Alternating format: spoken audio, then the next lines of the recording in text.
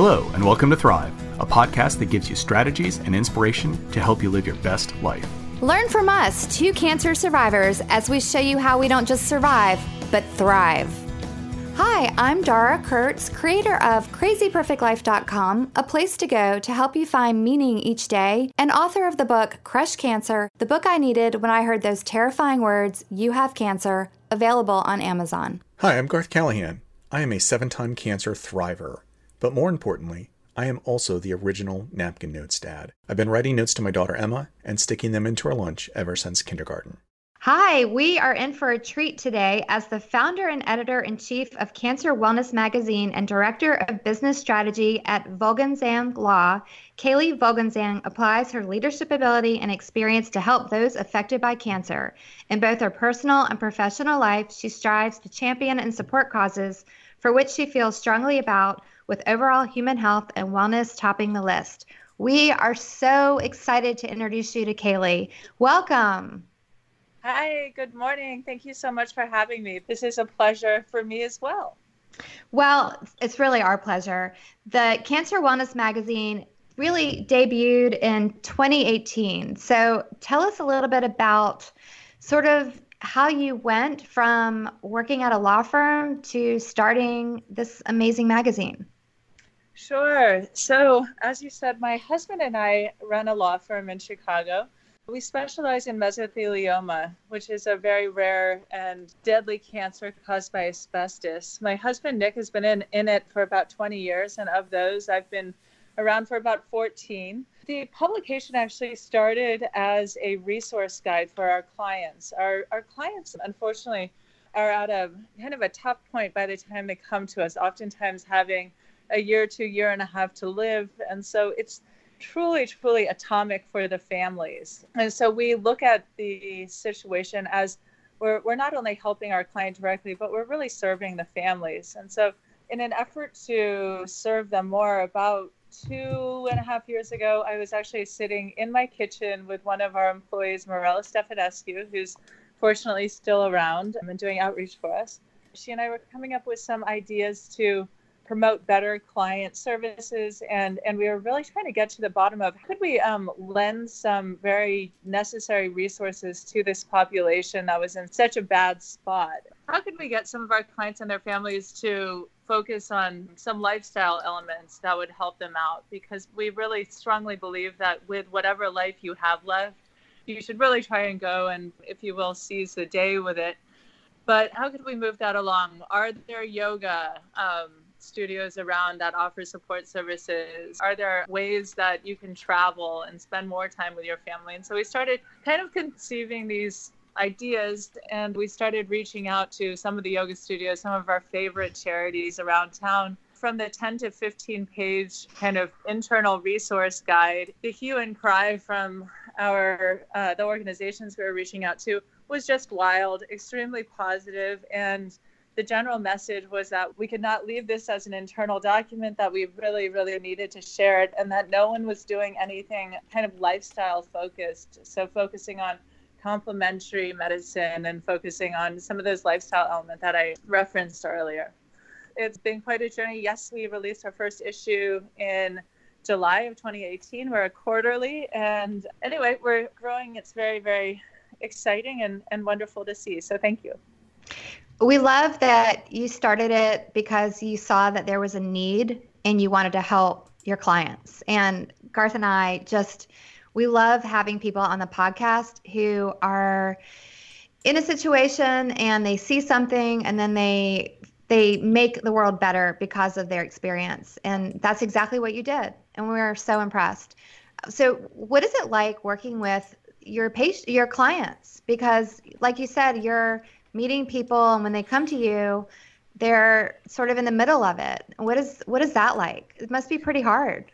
It is pretty hard, and well, it can be. I think that if you come from a good place and you come from a place that is really trying to be as supportive as possible, look, we actually walk our clients' families down to court. We meet with them regularly. If they can come into the office, we do so. And so it's an interesting thing. Sometimes people until they don't need an attorney or need a doctor. They're like, oh, they sort of live in a different world. But when we're dealing with our clients, that relationship just becomes extremely strong, because with any luck and skill, of course, we're providing some infrastructure for that next generation, certainly financially. And so the relationship really grows on our ability to be able to help and empathize with our clients. And I think that that's really where the publication certainly stemmed from, and how we just like to do business. It's not a nuclear family by any means, but I will tell you that it is wonderful. The numbers of Christmas cards we get to the law firm from our clients every year, it's extraordinary. I remember maybe 3 years back, we forgot to send a Christmas card to one of our clients, and we actually got a call about it. And the call was was rather significant. And so, in retrospect, of course, that makes my heart sing. So yeah, I think it's just trying to take some of those positive elements that we can and do work with our clients on and provide, and really expanding that was the concept. What have you found to be, just through the magazine, some of your clients' favorite tips, if you will, to helping them feel as good as they can feel and have the quality of life that we're talking about? Well, I would say for our clients, certainly making sure that some of the support resources are definitely helpful. I think overall, our clients respond very well to publication. When we go and bring them on as new clients, they get a copy. And frankly, if they have anything to add to the conversation, we always invite them to do so. But it's usually about support services. Also, our nutrition section seems to be a fan favorite, because we do little cooking videos and we explain some of the nutritional properties and why these are balanced meals that should be good for the whole family. So I'd have to say, on the nutrition front, at least for our clients, I think that the kitchen is still central to what we do. And so I believe that continues to be a good hook for them. But overall, it's really expanded, because it's expanded beyond our clients. We have a lot of very good feedback on a lot of different fronts as well. That sounds amazing. So are your clients, most of them, do they work in the same industry, or just how are they getting the disease that they have? Yeah. Can you talk about that? I absolutely can. So mesothelioma is caused by one very specific factor. It's caused by asbestos. And so there are a couple of different types of asbestos, but the asbestos form fiber, it effectively looks like a shard of glass, and it has a hook on the end. And so what will oftentimes happen is and it's usually in industrial settings, is asbestos becomes friable, meaning that it becomes airborne and people breathe it in. And so that hook at the end, it lodges into the mesothelium, which is that thin layer around the lung, and it lodges into it. And so, of course, over time, the body, in its fight for our lives, I guess, it creates scar tissue, and it creates almost a shell around the lung, which ultimately leads to significant respiratory issues and then mesothelioma. So in terms of how people are getting it, it's oftentimes we deal a lot with unions. The insulators union actually used to be called, up until only about 10 years ago, the asbestos union. When asbestos was found, it was really seen as this amazing compound, right? It's very heat retardant. It was being pulled out of mines where they were mining other kinds of silicate fibers. So they were finding this stuff, and they didn't know what to do with it in some cases, and found that you can weave it just like hemp. If you add it to other elements, it will become sturdier. So you have it as a binding agent, and then of course a fire retardant. And so frankly, it was seen as this miracle compound, and it was put into the ceilings, it was put into the floors, it was wrapped around boilers and pipes and put on brakes. And so if you think about the jobs in heavy industrial settings where you have these huge pipes, huge boilers, where perhaps people are sanding brakes in large car manufacturing operations or otherwise, you can see how shaving down some of those things would produce that friable asbestos, which is then oftentimes breathed and leads to this very nasty disease. So are people still getting exposed to this today, or do you find that this is from exposure that happened a lot, like in the past before we had the education that we have now? Or, I wish that was the case, that it was actually going away. I had the opportunity this last weekend to spend some time with Heather Von St. James, who is a huge advocate in asbestos awareness and in mesothelioma.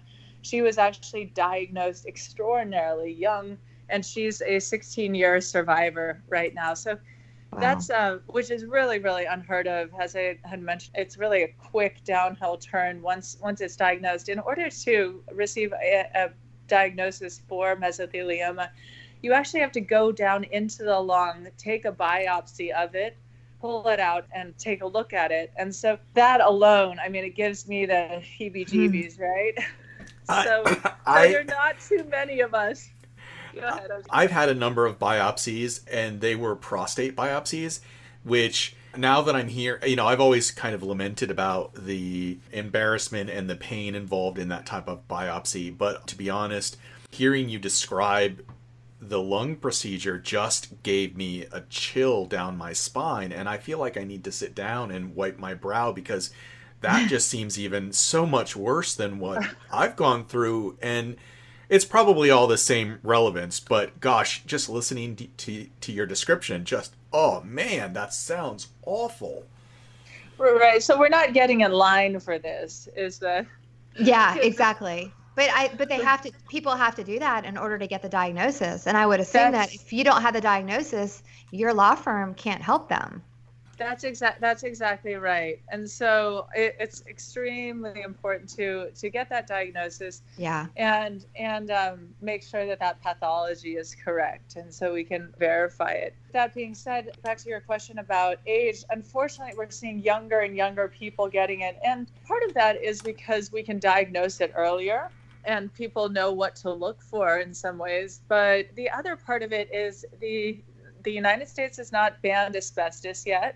This is insane.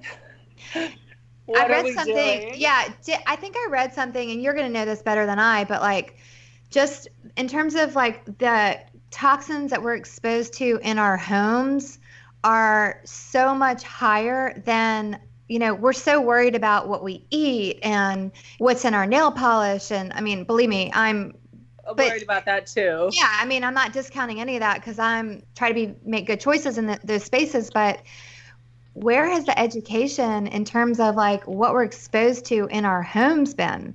I feel like it's really been lacking. I feel like it's really been lacking too. And we can certainly go down into that rabbit hole. It's very easy to do so. But certainly what's in our homes, what's in our paint, what is in our air, and what kind of filtration systems are we using? Our environment does have so very much to do with our health. And we spend a lot of times, at least in Chicago, where we spend a lot of times indoors. And so we really have to pay attention to that as well. And of course, if you're dealing with asbestos, I would say, first of all, don't touch it, don't move it, don't try. Certainly leave it alone, and make sure that you have professionals come in for asbestos abatement. We actually have more cases in-house than we have ever had before at Vogelsang Law, which of course is a blessing, but it's also indicative of an issue that is not going away. 10 years ago, people said, don't you think that asbestos is over? And I thought about it in a way. I said, well, it wouldn't be the worst thing. I can certainly figure out some other ways, there are plenty of other types of litigation to pursue. But that hasn't been the case, and so we're seeing younger and younger people who are getting it. You can have secondhand exposure very readily, which the easiest model, of course, is husband, say, comes home from a job site and maybe a steel mill or a place where there's usually a lot of asbestos. sitting around and is bringing home his clothes, and then either the wife or the daughter or someone else in the household is doing the laundry and gets exposed that way. And so we are still seeing a lot of that happen. I had no idea that that was even a thing. Wow. And sometimes people, people can be working and there's only one way to see this particular type of stain on the biopsy. So the causation is there. If you have mesothelioma, you were exposed at some point to asbestos. And unfortunately, sometimes it is just someone who did roofing 20 years ago for the whole summer and had that high level of exposure and ends up getting meso. So this episode of the podcast is sponsored by the Crush Cancer online course, a 10-module online program that you can watch from your home. It's little videos with worksheets that go along with each module. It is regularly $197, but with your coupon code THRIVE, you will receive 50% off, and that means you will get the whole course for $99. The 10 modules talk about things such as you didn't ask for cancer, but now we have to deal with it, to thinking about yourself as a survivor, establishing a mantra, physical and emotional changes, fear versus faith, creating a daily self-care practice, and so many more things. You can check it out by going to crazyperfectlife.com and clicking on the Crush Cancer online course. So can we switch gears just for a few minutes and talk about the magazine? Please. First of all, I have to say it was incredibly brave to start a magazine at the time that you did, considering the decline of of magazine stands and newsstands and even space allotted in bookstores, or the fact that there are fewer bookstores today. I was paging through some of the articles but I only looked at current information. How do you pick what you talk about, and how do you kind of focus? Is there a seasonality to the articles, or is it just what's a hot topic? Or Dara and I are going to be recording a podcast soon about the colors of cancer and how we approach fall, and pink becomes the color of cancer. Which, for a person like me, pink doesn't really matter. For your clients, pink isn't a color either. So I'd just love to hear about the magazine, and frankly, how do you get news out there that it exists in today's world? Definitely. Well, the stories come in a couple of different ways. Certainly, we are very sensitive to the different months of cancer awareness. And so we try to make sure that we're focusing on some of those, especially on the social media side, which is not necessarily the magazine itself, but tied in. We have chosen some topics that are pretty big and pretty wide sweeping. Our next issue will be covering international topics. The following issue will be looking at pediatric cancers. And then we go back into women's focused cancers and then male focused cancers. And so at this point, because we are young, we're using some fairly broad strokes to source our story concepts and ideas. And so it's based on, some of those cancer months and what are we really moving into. Right now, of course, we're moving into charity season. And so we're sensitive to that as we cover a lot of the charities. We went to 32 cancer-focused charity engagements just this last year. So depending on what we're getting from the charities that have their awareness months or causes, that affects it. Also, what is really going on out there in the world. We receive RSS feeds on a daily basis, trying to keep us abreast of new developments in terms of, technology and new methodologies to approach cancer, both on the strict medical frontier as well as on the complementary medical frontier. We rely heavily on the broader cancer population to send us pitches and to let us know what they want to learn about. And I think that that's probably the strongest way to look at it, because I'm not necessarily a resource in and of myself. I feel like Cancer Wellness is a bit more of an aggregator and a reflection of what the greater cancer community is looking to see and wants to hear. And so we engage via social media quite a bit with our audience. And so we get story pitches in all of the time from people who really want to speak about topics and hear about them. And so it's a combination. Where do you see the future of the magazine going? Absolutely. So we're based, of course, in Chicago now. I am hoping within the next 2 years to expand and to create some offshoots on the West Coast and then on the East Coast. So in Southern California and then out of New York, and to kind of shore up the Eastern and Western coastlines. And how I'm looking to do that is I'm looking to find people who are embedded truly in those communities, who have a handle on what's happening and who can write about events and who can really share some local content in those areas with us, as well as, of course, providing some of that evergreen content that we're always producing in-house here. And so slowly working the coast. And then we do have an app, which is great. And I'm hoping that we'll, within the next 5 years, we'll be able to ensure that we have translation services available for that. So at least on the digital side, we can have people in Latin America and people in France and in other French-speaking countries start to be able to read Cancer Wellness. That's amazing. Wow.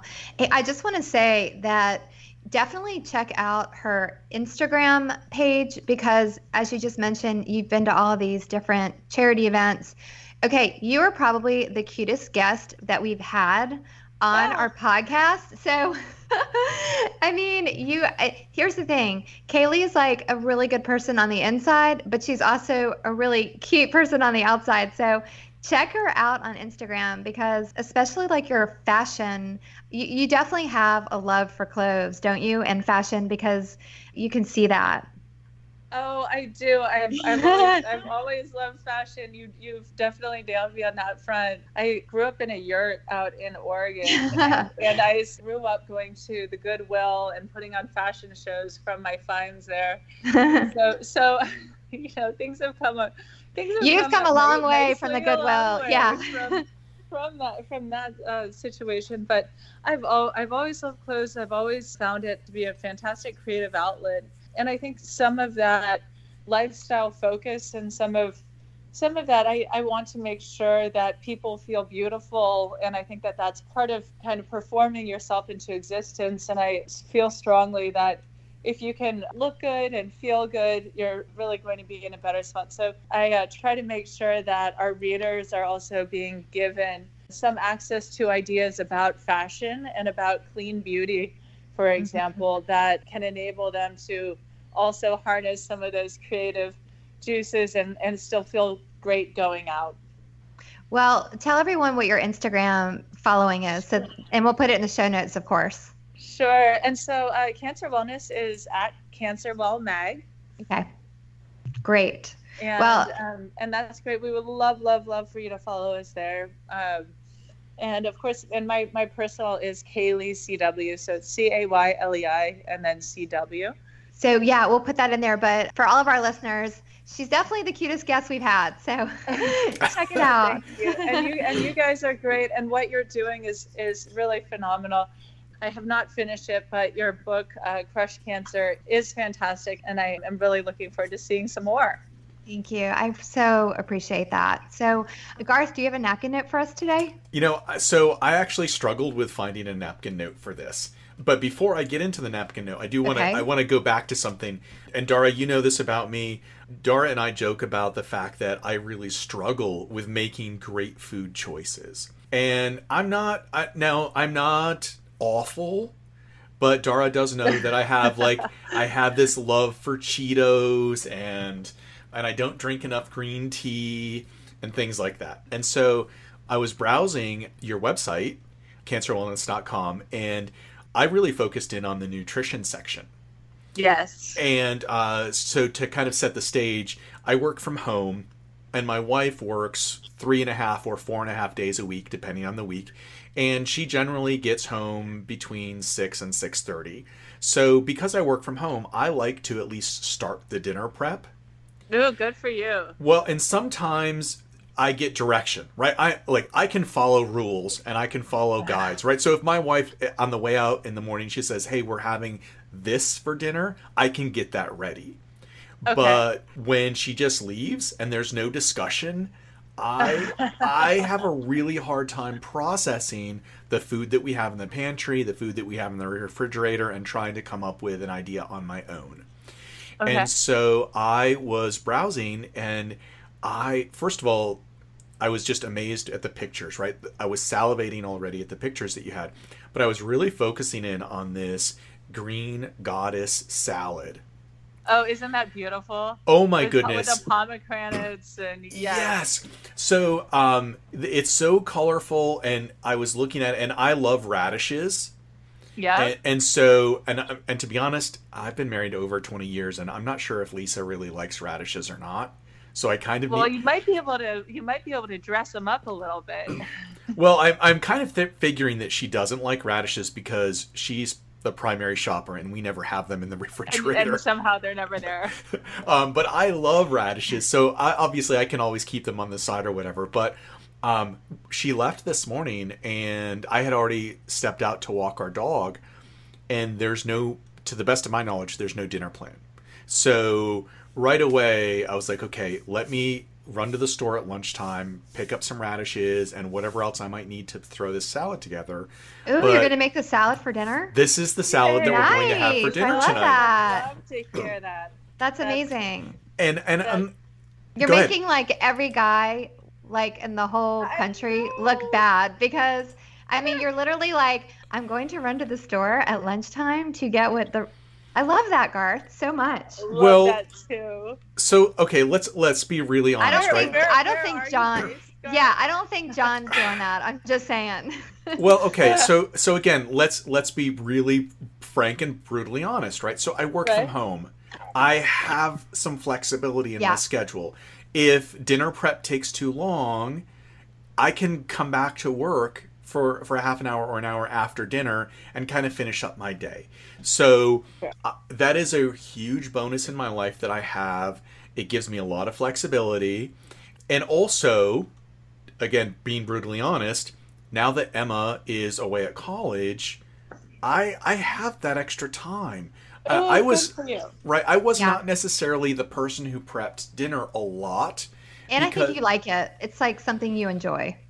I do like it for two reasons. One is I do enjoy trying new things and cooking new things. And the second reason is that it kind of gives me a leg up in the relationship, right? Because I made dinner.